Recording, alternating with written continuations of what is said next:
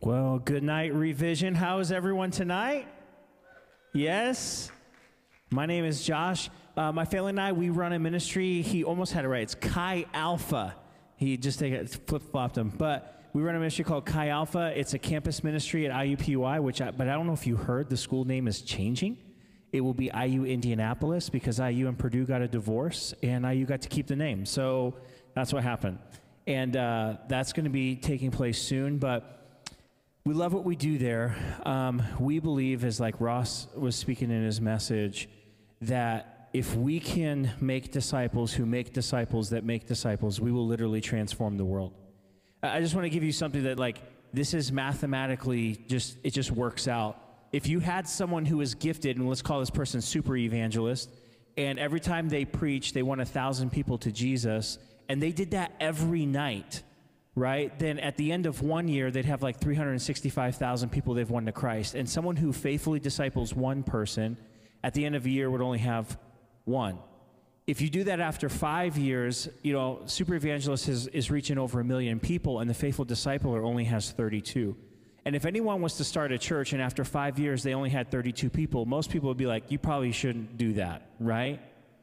But the thing that's crazy is by the time we get to year 25, the faithful discipler, not only has he surpassed by far the super evangelist, the faithful discipler would have reached almost the entire U.S. by just faithfully discipling one person, and then the next year you both faithfully go disciple a person, and you just keep multiplying that out. That's what we're doing at IU's campus there in downtown Indy. So we meet students on campus, we disciple them, we raise them up to go make disciples the next year, and we just continue that on. So we just wrapped up our first year. We had 40 students get involved with us this year. We got to lead to Jesus and baptize 13 students this year. So I'm really, really excited about it. It was a good year. So before I get into this, I just do want to make you aware. The Lord laid it on my heart some years ago to write a book about my journey with struggling to do evangelism. Some people are just naturally gifted at this, and some people are not good at it, right? And I would not say I'm a naturally gifted evangelist. As a matter of fact, I was the kid in youth, like when the youth pastor would be like, you can go to your school, you could step on a chair in the cafeteria and preach the gospel and win everyone to Jesus. I'm like, I'd rather die. I don't want to do that, right? I am not going to stand on a chair in my cafeteria. Like, I'm just not doing that, right? And so I always felt like a terrible Christian because I'm like, why do I not feel comfortable doing evangelism? Why is it weird for me? I don't want to do this, right? People are like, let's go downtown and do the way of the master. I'm like, no, I don't want to do that, right? And what I've realized is when I was taking a journey through Scripture, Ephesians 4 says that God gives 5 gifts to help build up the body of Christ. To some he made to be apostles, prophets, evangelists, pastors, and teachers. And when I read that, I realized I was like, so only 1/5 of the body of Christ is actually gifted for evangelism. The other 4/5, we still have to do the work of evangelism, but we're not good at it. And so I was like, Lord, what does it look like to be one of the 4/5 to reach people for Jesus, but this is not your natural gifting? And that whole journey through Scripture and living this out with what I found is what's in this. And so I wish I had some to sell with me, but I literally sold out right before I came. So I have one copy. I'm going to give it away for free for whoever just wants to come up here and get it real quick, or nobody, I guess. People are like, why would I get your... Go, dude, it's yours. You're the only one that showed initiative. Everyone else is like, this dude's a schlub. I don't want his book. That's okay. That's yours for free. But anyway, if you are interested in that, it's for sale on Amazon. I'd love for you to pick it up and let it be a blessing to you. Okay, so part of my story is that I've been a city kid my whole life. I grew up south of Boston, Massachusetts for the first 13 years of my life, and then because of my dad's job, we had to move to the Midwest, and we moved to Indianapolis, and I grew up on the east side of Indy. I graduated from Warren Central High School. I've been an east side kid my whole life. Since we've moved, I live back on the east side of Indy again. I know nothing about country living. I'm just going to be honest with you. I've never lived that way. I know nothing about it. I don't even know the lingo. And when we left Indiana to go do campus ministry first at Missouri State University, The only place we could find a house is in this small country town outside of Springfield where the campus was. And so I moved in, and I'm really big on like, well, I want to go ahead and be a part of a church that's doing things in our community. And so we go to visit this country church right down the road. And when I say country, like I walked in and people are walking in for church with cowboy hats on. And I was like, Lord, what am I doing here? This is not my vibe, right? But you don't have my vibe in the country. And so, but I'm like, you know what? Listen, Lord, this isn't my community. We're going to get plugged in. We're going to serve here. And so they had this big event called God of Our Fathers, okay? And God of Our Fathers is like a 4th of July celebration on steroids. Now, when I say steroids, we're talking about a church that was like maybe 200 people, but what they did for this 4th of July event with fireworks and carnival and everything, there would be thousands of people that would come to this thing, okay? It was one of the biggest things in the entire county. And so they were like, we need people to help be, parking people. And I'm like, I can do that, right? And I even got one of those cool, like flashlight thingies, like, I don't know, the orange cone thing, whatever. I was like doing tricks with it. I was like, this is going to be awesome. So I get there, and the guy that's running the parking lot team, he's got this really thick accent from the Ozarks of Missouri. And he's like, boy, what are you doing them flip-flops on? And I was like, what's wrong with flip-flops? He's like, don't you know where you parking cars, son? And I was like, in the parking lot, right? That's where cars park. And he's like, no, man, in the cow field over there, like that. And I was like, so what's about to go down? He's like, you about to step in the cow pie, like that. I was like, what's a cow pie? I'm guessing it's poop, but I'm not sure, and I'm not really comfortable with this. And then he was like, you better pray to God you don't get chigger bites on your toes. And I was like, what are chiggers? What is happening with my life, right? I was in a place where I was like, someone could have told me about this, but until you experience it, you don't get it. Does that make sense? And I tell you that story because I want to take you to a passage of Scripture where I think Jesus is going to say something to the disciples where it's like they hear it, but they don't get it. And in order for them to get it, he's going to take them to a specific place to see a very specific sight to help them understand what he's trying to do, what he's about to unfold. He's going to unfold a concept called the church. He says, guys, I'm going to build a church. And he wants them to really understand what he's trying to get at when he says this. So if you have your Bibles, you can go to Matthew chapter 16, as we're going to camp out tonight. Verses 13 through 18, I want to read it to you out of the NIV. It says this: when Jesus came to the region of Caesarea Philippi, he asked his disciples, who do people say the Son of Man is? And they replied, some say John the Baptist, others say Elijah, and still others Jeremiah or one of the prophets. But what about you, he asked, who do you say that I am? And Simon Peter answered, you are the Messiah, the Son of the living God. Jesus replied, blessed are you, Simon, son of Jonah, for this was not revealed to you by flesh and blood, but by my Father in heaven. And I tell you that you are Peter, and on this rock I will build my church, and the gates of Hades or hell will not overcome it. Now, Jesus, leading up to this, Jesus and his disciples, they leave this town called Bethsaida. They take this 32-mile journey to this other town called Caesarea Philippi. Today, if you were to go to Israel, Caesarea Philippi is now called the Golan Heights. That's the name it goes by now. But at one time, Caesarea Philippi went by even a different name. And the name of that city was called Peneus. Now, Peneus was named after a Greek god in mythology named Pan. And here's why I want you to get this, because that's actually really significant. I want to show you a picture of what Pan looked like. He's this like half goat, half man. He's this god of nature, wooded, rustic areas. And because of that, there was no temples built to this god. He was worshipped in caves, in the woods, right? Like they were in nature whenever they worshipped him. He's the god in charge of music. We have an instrument named after him. It's called the pan flute, if any of you have ever heard of that instrument. But he was also the god of fear. And it's where we get our English word panic from. It's from this god, okay? Now, Jesus takes his disciples on this 32-mile trip, and he decides to stop at Peneus, a place where he's not known, he is not worshipped, and he wants to unpack one of God's great ideas, which is to create a community known as the church. A community so strong and so resilient that he says that even the gates of hell would not prevail against it.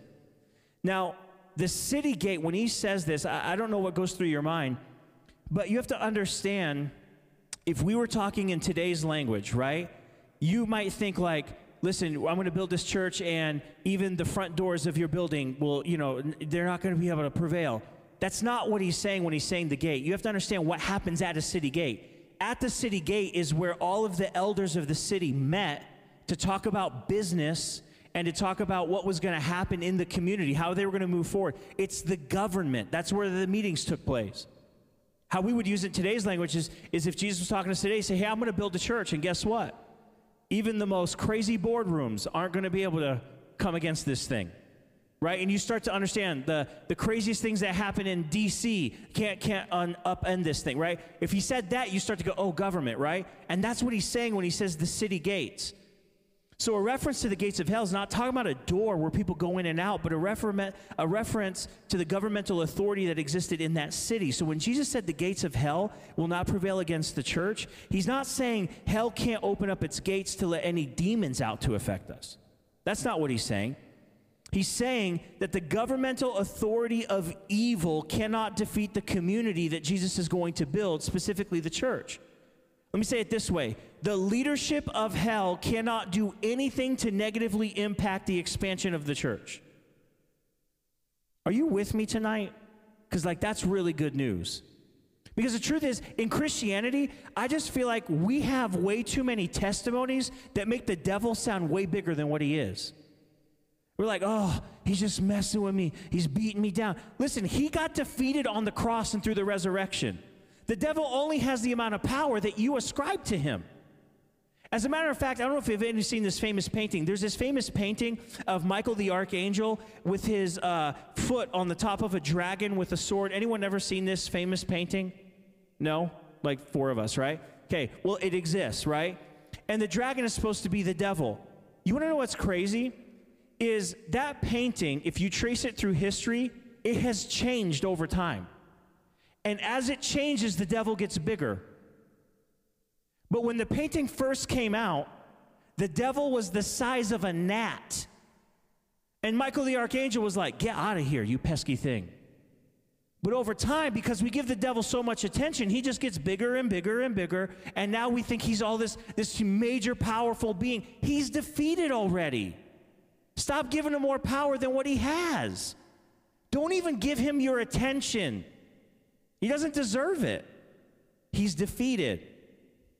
And I want you to notice that Jesus doesn't say the word synagogue. He doesn't say, hey guys, I want you to know I'm going to build a synagogue. He doesn't say that. He says, I'm going to build a church. And at this time when Jesus is talking to his disciples, you have to understand the church is a new idea. This isn't something that was like happening. You know, if I say church, you all can think of all kinds of places all over our community, but that's not what they have in mind. As a matter of fact, the only framework they have for the word church, this Greek word ekklesia is what we call it, is basically comes from a Greek concept that was made popular by Rome when they took the nation of Israel over. An ekklesia was a gathering of people that were called out and separated from the rest of the city. They met to participate in legislation. They were able to declare war. They were able to make peace treaties. They could make alliances, and they could elect officials. The Roman ecclesia would often gather around the emperor or the king to hear and record his words. They were also responsible to make sure his desires and his decrees were being implemented all over the kingdom. Some theologians have taught that the Caesar, after explaining what he wanted happening in his empire to his ecclesia, he would say to them, now go into all the empire and give them the good news. Does this sound familiar at all? Because Jesus says to what? The church. Go into all the world and go preach the gospel, the good news. Go make disciples. Jesus is taking something that already existed and he's reframing it. He wasn't doing something brand new. So here's what I want you to get. The ecclesia was a group of called out ones who were invited to hear the king's voice, know the king's heart, and then declare the king's message throughout the kingdom in order to reproduce the king's culture throughout the empire. And Jesus says, I'm going to build one of those. So what that means for us, for our understanding, is the Christian community we call the church is a group of people who are called out and invited to meet with the King in order to hear his voice, know his heart, and declare his message to the whole world in order to reproduce his culture in our schools, workplaces, neighborhoods, and cities. Can someone say amen? Listen, y'all, look, let me help you out. Let me tell you how we do church on the east side. People talk back at you, okay? Can you help me out with that? I know we're in Hamilton County, but like, talk to me, please. All right, I gotta know you're with me, okay? So here's what he's saying. Like, I'm gonna build this thing called a church, and what you're gonna do is you're gonna spend time with the King, who is Jesus. You're gonna listen to what he says. You're gonna hear his heart, listen to his plans, and then you're gonna go do that until our whole world starts to look like his kingdom. Listen, the whole point of this is not to get a bunch of people ready so that they know they go to heaven when they die. If that's all there is, if that's all the gospel is about you accepting Jesus, then guess what? After you get saved, you're done. There's nothing left to do, because that's the point. Unless it's not the point. Unless the point is that you coming to Jesus is just the starting point. But there's a whole lot of stuff to get done in that time before you breathe your last breath. Are you with me? Yes, so we got to get busy, right? This is what Jesus had in mind when he said, I'm going to build a church. It had less to do with the place we go to gather and more to do with a mindset of spreading a kingdom culture into our communities. What does it look like to spread a culture? I'm a Colts fan. My best friend is a New York Giants fan. Anywhere I go, even in his space, I make sure he knows that the Colts are a far better team, okay? And he may not like it. He may kind of push against it. He might want to argue with it. But I'm just like, at the end of the day, okay, we have one of the greatest quarterbacks of all time. And you got his little brother, okay?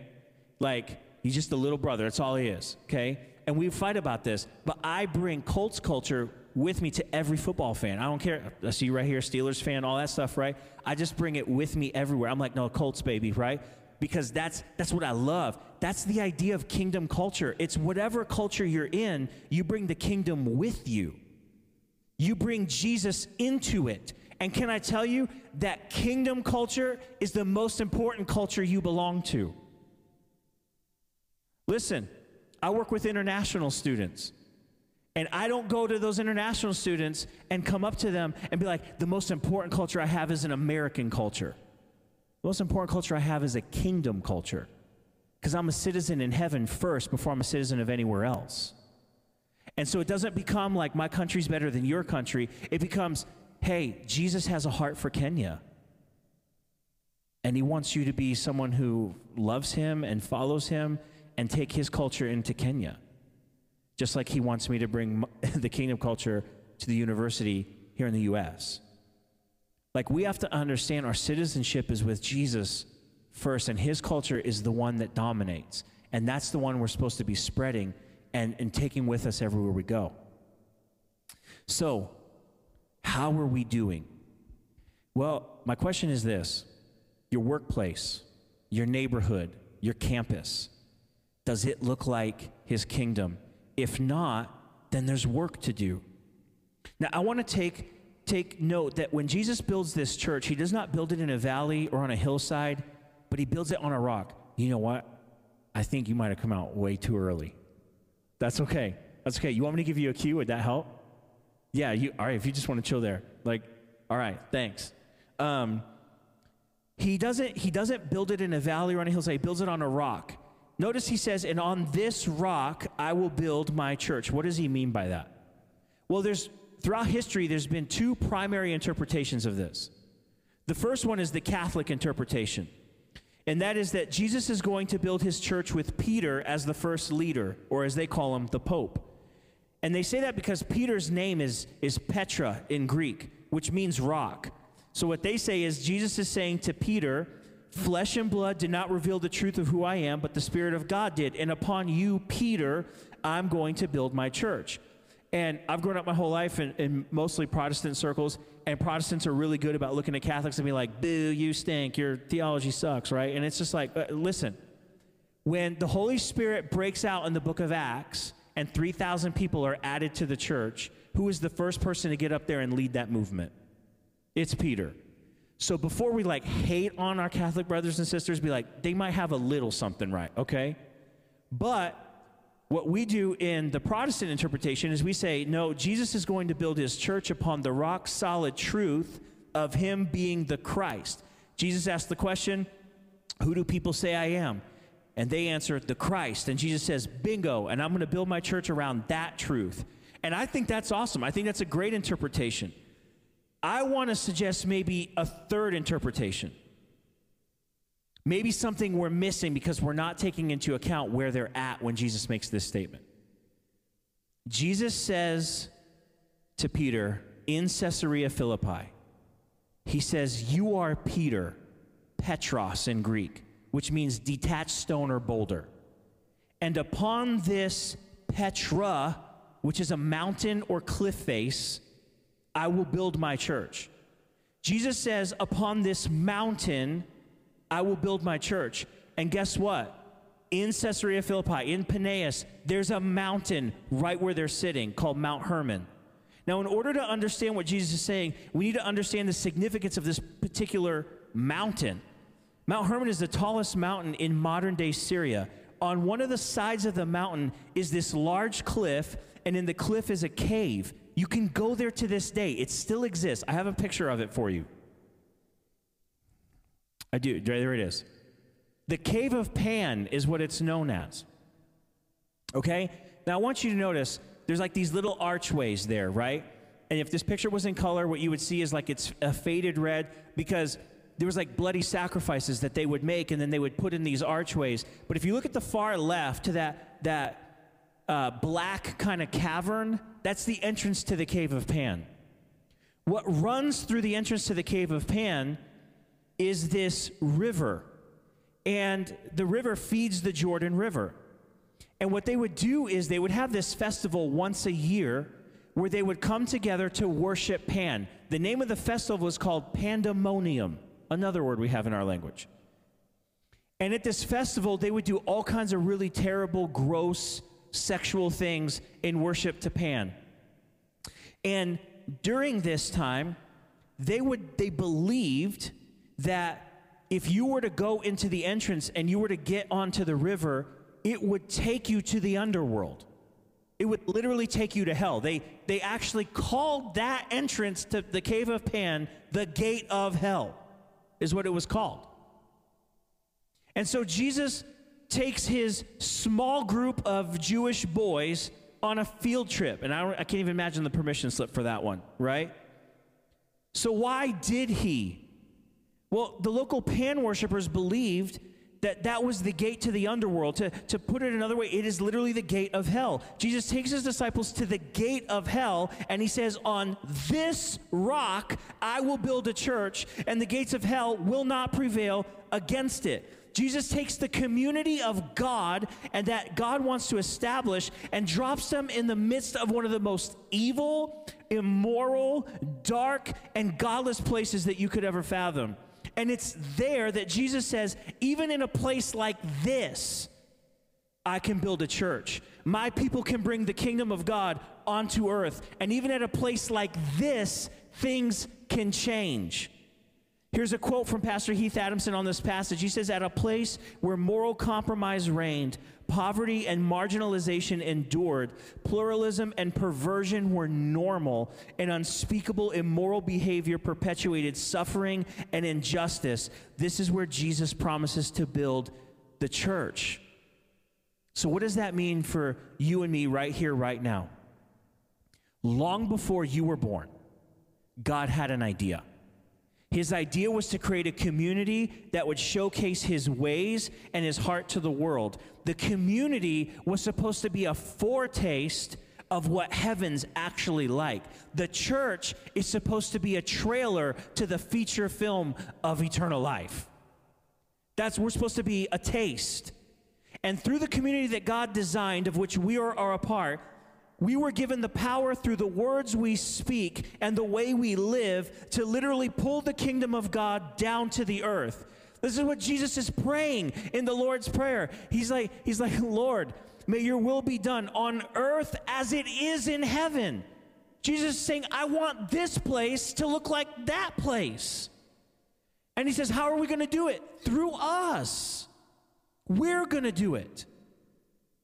And sometimes I think we forget how significant our role is. I say that. You can go ahead and play. I say that because from my perspective, and I want everyone to really focus in on this. And I want you to stay with it because I might step on your toes here, but I need you to hear me. I need you to know this is coming from a heart of love that really wants to see things change in people's lives. Because there's just too much brokenness all around you. And far too long, Christians are just apathetic to what's happening around them and doing nothing about it. So please hear my heart here. I desperately want to see our world transformed for Jesus. So here's what I need you to understand from my perspective. And this is the perspective I come from. I was a church pastor for 15 years. I've been doing campus ministry for 5 years. And a huge part of what I have to do in campus ministry is I'm a supported missionary, so I have to travel to churches and speak all the time.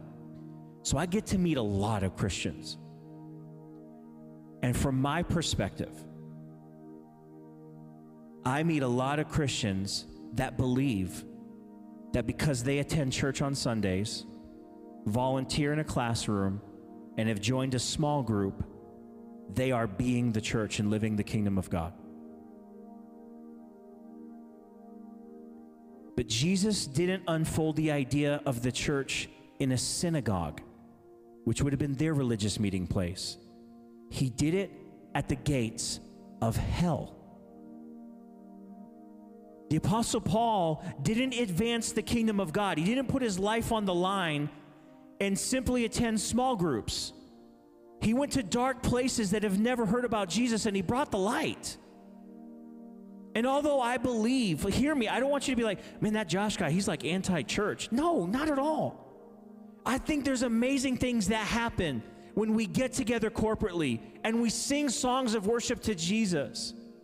As the worship team was leading us tonight, I was sitting in the back of the room, I'm singing, yes, Lord, I feel you here in this moment. I think that's powerful. I think there's something good about us getting in groups and hearing the word preached. And maybe some of you introverts don't like this, but I even love when I get to church early and I can hang out with people in the foyer. Some of you introverts are like, I come to church late so I can avoid that. But to be honest, that's not being the church. It's pretty easy to be the church in a church service, a small group meeting, or hanging out with other Christians. I mean, it's easy to do that. You want to know what's hard? Going to dark places and bringing Jesus there. It's hard being an almost 42-year-old man walking on a college campus and going up to an 18-year-old freshman and say, you want to hang out? They're like, you're weird, bro. I've had kids look at me and they go, are you like a dad of another student or something? Why are you trying to play volleyball with us? Because Jesus called me to this campus.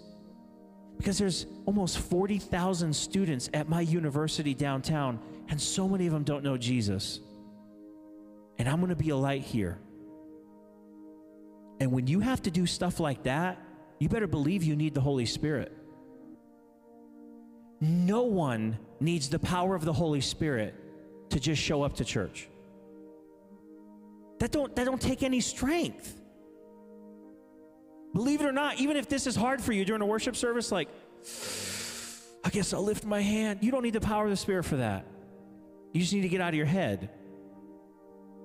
But you need the power of the Spirit when you're going to walk into a dark place and you don't know how it's going to go down. You better believe that you're going to be praying. And my thing is, it hurts me because I just meet so many Christians that there is nothing in their life that would require them to actually need the Holy Spirit to do anything. They just live so safe. And Jesus didn't call us to save. He called us to spread the kingdom. And he did that at the gates of hell. So listen, I want you to hear me. It's easy for Christians to leave the hard work of light shining, gospel spreading, kingdom advancing to a few called ones that we call pastors and missionaries. But there are no bench seats on Team Jesus. Nobody gets to ride the pine. Everybody's expected to get in the game and play. And to be really clear, attending church on Sundays is not playing in the game. Attending church on Sunday, that's the locker room. That's halftime. That's where you get fired up. This conference, this isn't spreading the kingdom. This is to get you fired up so you will go spread the kingdom. This is halftime, y'all. This ain't the game. You got to get off your butts and get out of this place at some point and go play the game. And that's happening Monday through Saturday in your workplaces, in your universities, among your coworkers and your friends and your neighbors. That's where you play the game. God's going to call you to places where evil and brokenness abound. He's going to lead you to places of pain and despair where it seems impossible to see any success. And it's in those places that we can most powerfully confess the lordship of Jesus. Listen to me. Jesus came to be the Lord of everything, not just Christians and church services, but everything. He came to be the Lord on the streets where junkies and prostitutes live and work. He came to be Lord on university campuses where students are unaware of his grace and love. He came to be Lord in your neighborhoods and your workplaces where your coworkers and neighbors struggle to find peace and joy. Your generation right now is the most anxious generation that has ever lived. And Jesus is the Prince of Peace. People don't know it. So what will you do? Because it ain't Ross's job. It's yours. Ross don't live in your neighborhood. I don't work at your workplace. It's like, Jesus, who's going to win all these people? You are. You're the missionary to that place. And if we started seeing ourselves this way, maybe we could turn some things around. Because God doesn't just call a few called people to go win the world. He says to every Christian, go and preach the good news. Go make disciples. That's everybody. You have to get in the game. But here's the good news. You're on the winning team. Because if Jesus is Lord at the gates of hell, then he's the Lord of all. That means he's going to win everywhere. And listen, I don't know what stats you read or what you've heard, but can I tell you the church is winning. It's growing. The kingdom of darkness is not stopping the growth of the church. I hear stats all the time that the church is dying and less and less people are coming to church and, COVID this. I just don't really care. You want to know why? Because I think sometimes we have a short-sighted perspective. Maybe in the U.S., Americans are coming to church less. But if you're thinking from a kingdom mindset, like South America is on track to be entirely Christian in my lifetime. The underground church in Iran is the fastest growing church in the world. People are coming to Jesus by the hundreds. Just because you're not seeing it in your neighborhood doesn't mean it's not happening somewhere else. The church is growing, y'all. But now it's time for us to get in the game. And so here's how I want to close. I want everyone to stand to your feet. And if you're like, Lord, I'm ready to get in the game. I've sat on the sidelines for too long. I don't even know what it looks like for me to be in the game. I don't know how I'm going to do this. I'm actually terrified. I'm shaking in my shoes at the thought I might have to do something. I don't know what it's going to take, but I know you're calling me to do something. If that's you, I just want you to raise your hand and say, I know that's me. He's calling me to do something.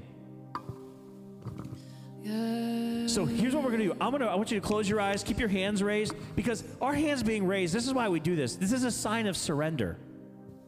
You know what we have a lot of on the east side? Police making arrests. And every time they say freeze, hands go up in the air. You want to know why? Because they say, hey, I'm not in charge. You're in charge. You're in control. When we do this, we say to Jesus, you know what? I'm not in charge. This ain't even my life. This is your life, Jesus, to do with what you want. And so I surrender to you. And so, Lord, we come before you right now.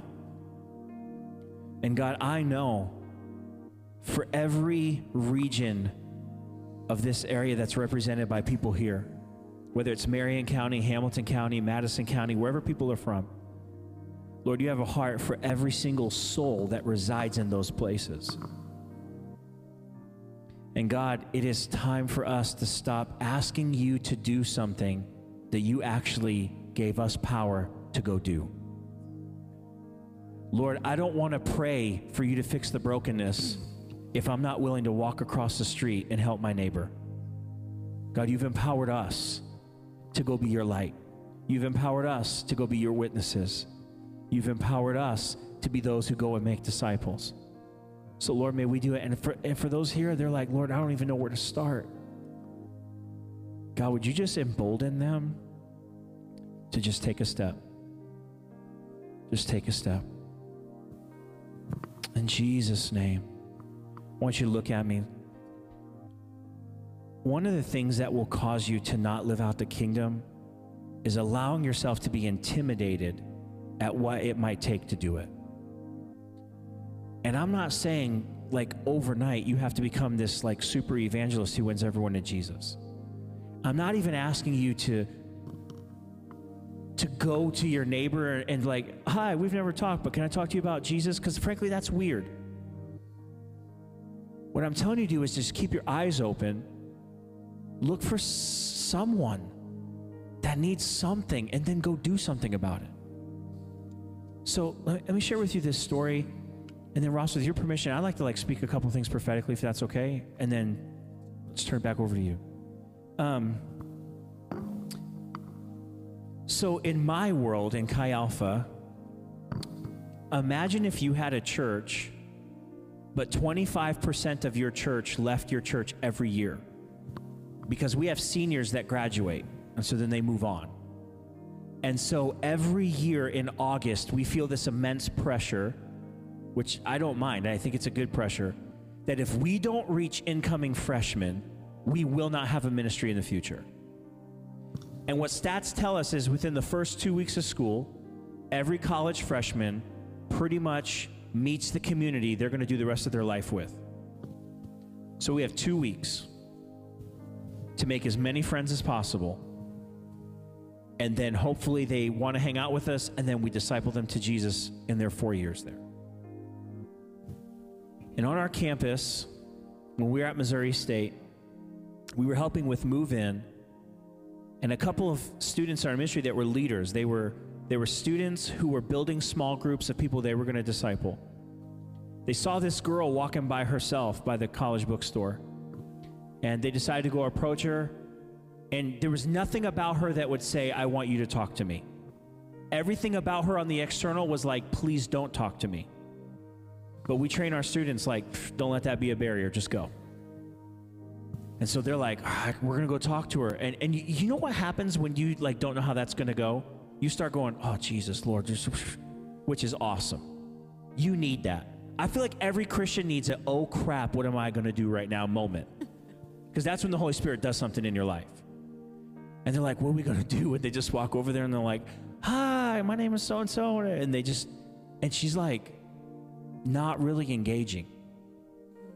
And they're like, what are you about to go do? She's like, I'm going to my dorm. Like, you want to hang out? Come on, we're going to play games. It's going to be fun. I don't know. Like, come on. And they just like force her into it. They're like, we're going to be your friend whether you like it or not. So just say yes, right? And they get her to hang out with them. She starts coming to our Chi Alpha meetings every Monday. She gives her life to Jesus. She gets water baptized. She gets discipled. She becomes a leader in our ministry. Now, here's the crazy thing. We used to do this parents' banquet where we'd invite parents of students to come, and they get to hear about what's happening in the ministry with the students there. And it's at the parents' banquet where we're like, hey, we'd love for you to just give a testimony about what, you know, God did in your life in Chi Alpha. She gets up and she unfolds a part of her story that we didn't know. And she said, when I was on campus, I was at the deepest, darkest place in my life. I had grown up in a home where I had been abused in every single way you can think of. I've been told I'm not wanted, nobody cares about me, I'm disgusting, I'm ugly, unwanted. Like, she just hated where she was in life. And she said, and then here I was at this huge campus, and I don't know a soul, and I was so depressed. She's like, I made a plan to go to my dorm room and kill myself. And I had it planned out. I knew exactly how I was going to do it. I was on my way to make that happen. But then a bunch of Chi Alpha students showed up, and they forced me to play board games. And I said, okay, maybe tomorrow I'll do it, but tonight I'll play the games. The problem is they invited her to hang out the next night. And she kept saying, well, maybe the next day, maybe the next day. But then it became, but maybe I'll just give Jesus a shot. And maybe he can do something about my depression and my anxiety. And her life got transformed.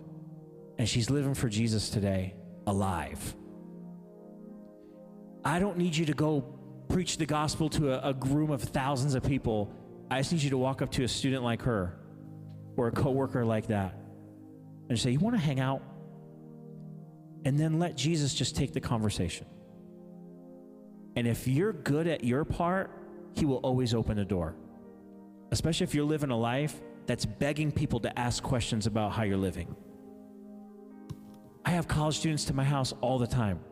My next door neighbor, never even, like I say next door, he's like several doors down. Never met him before. He stops by my house. He goes, sorry, my name's Terry. I'm the guy who lives down the street. Can I just ask you a question? Like, he's like, why do you always have 20 or 30 college students at your house? What is happening here? I said, I'm a missionary. He's like, what? To where? And I was like, IUPUI. And he's like, that's a thing? And I'm like, yeah. And we started talking about Jesus. Just live your life for Jesus, invite people into it, and he will do the rest. And you will transform the world.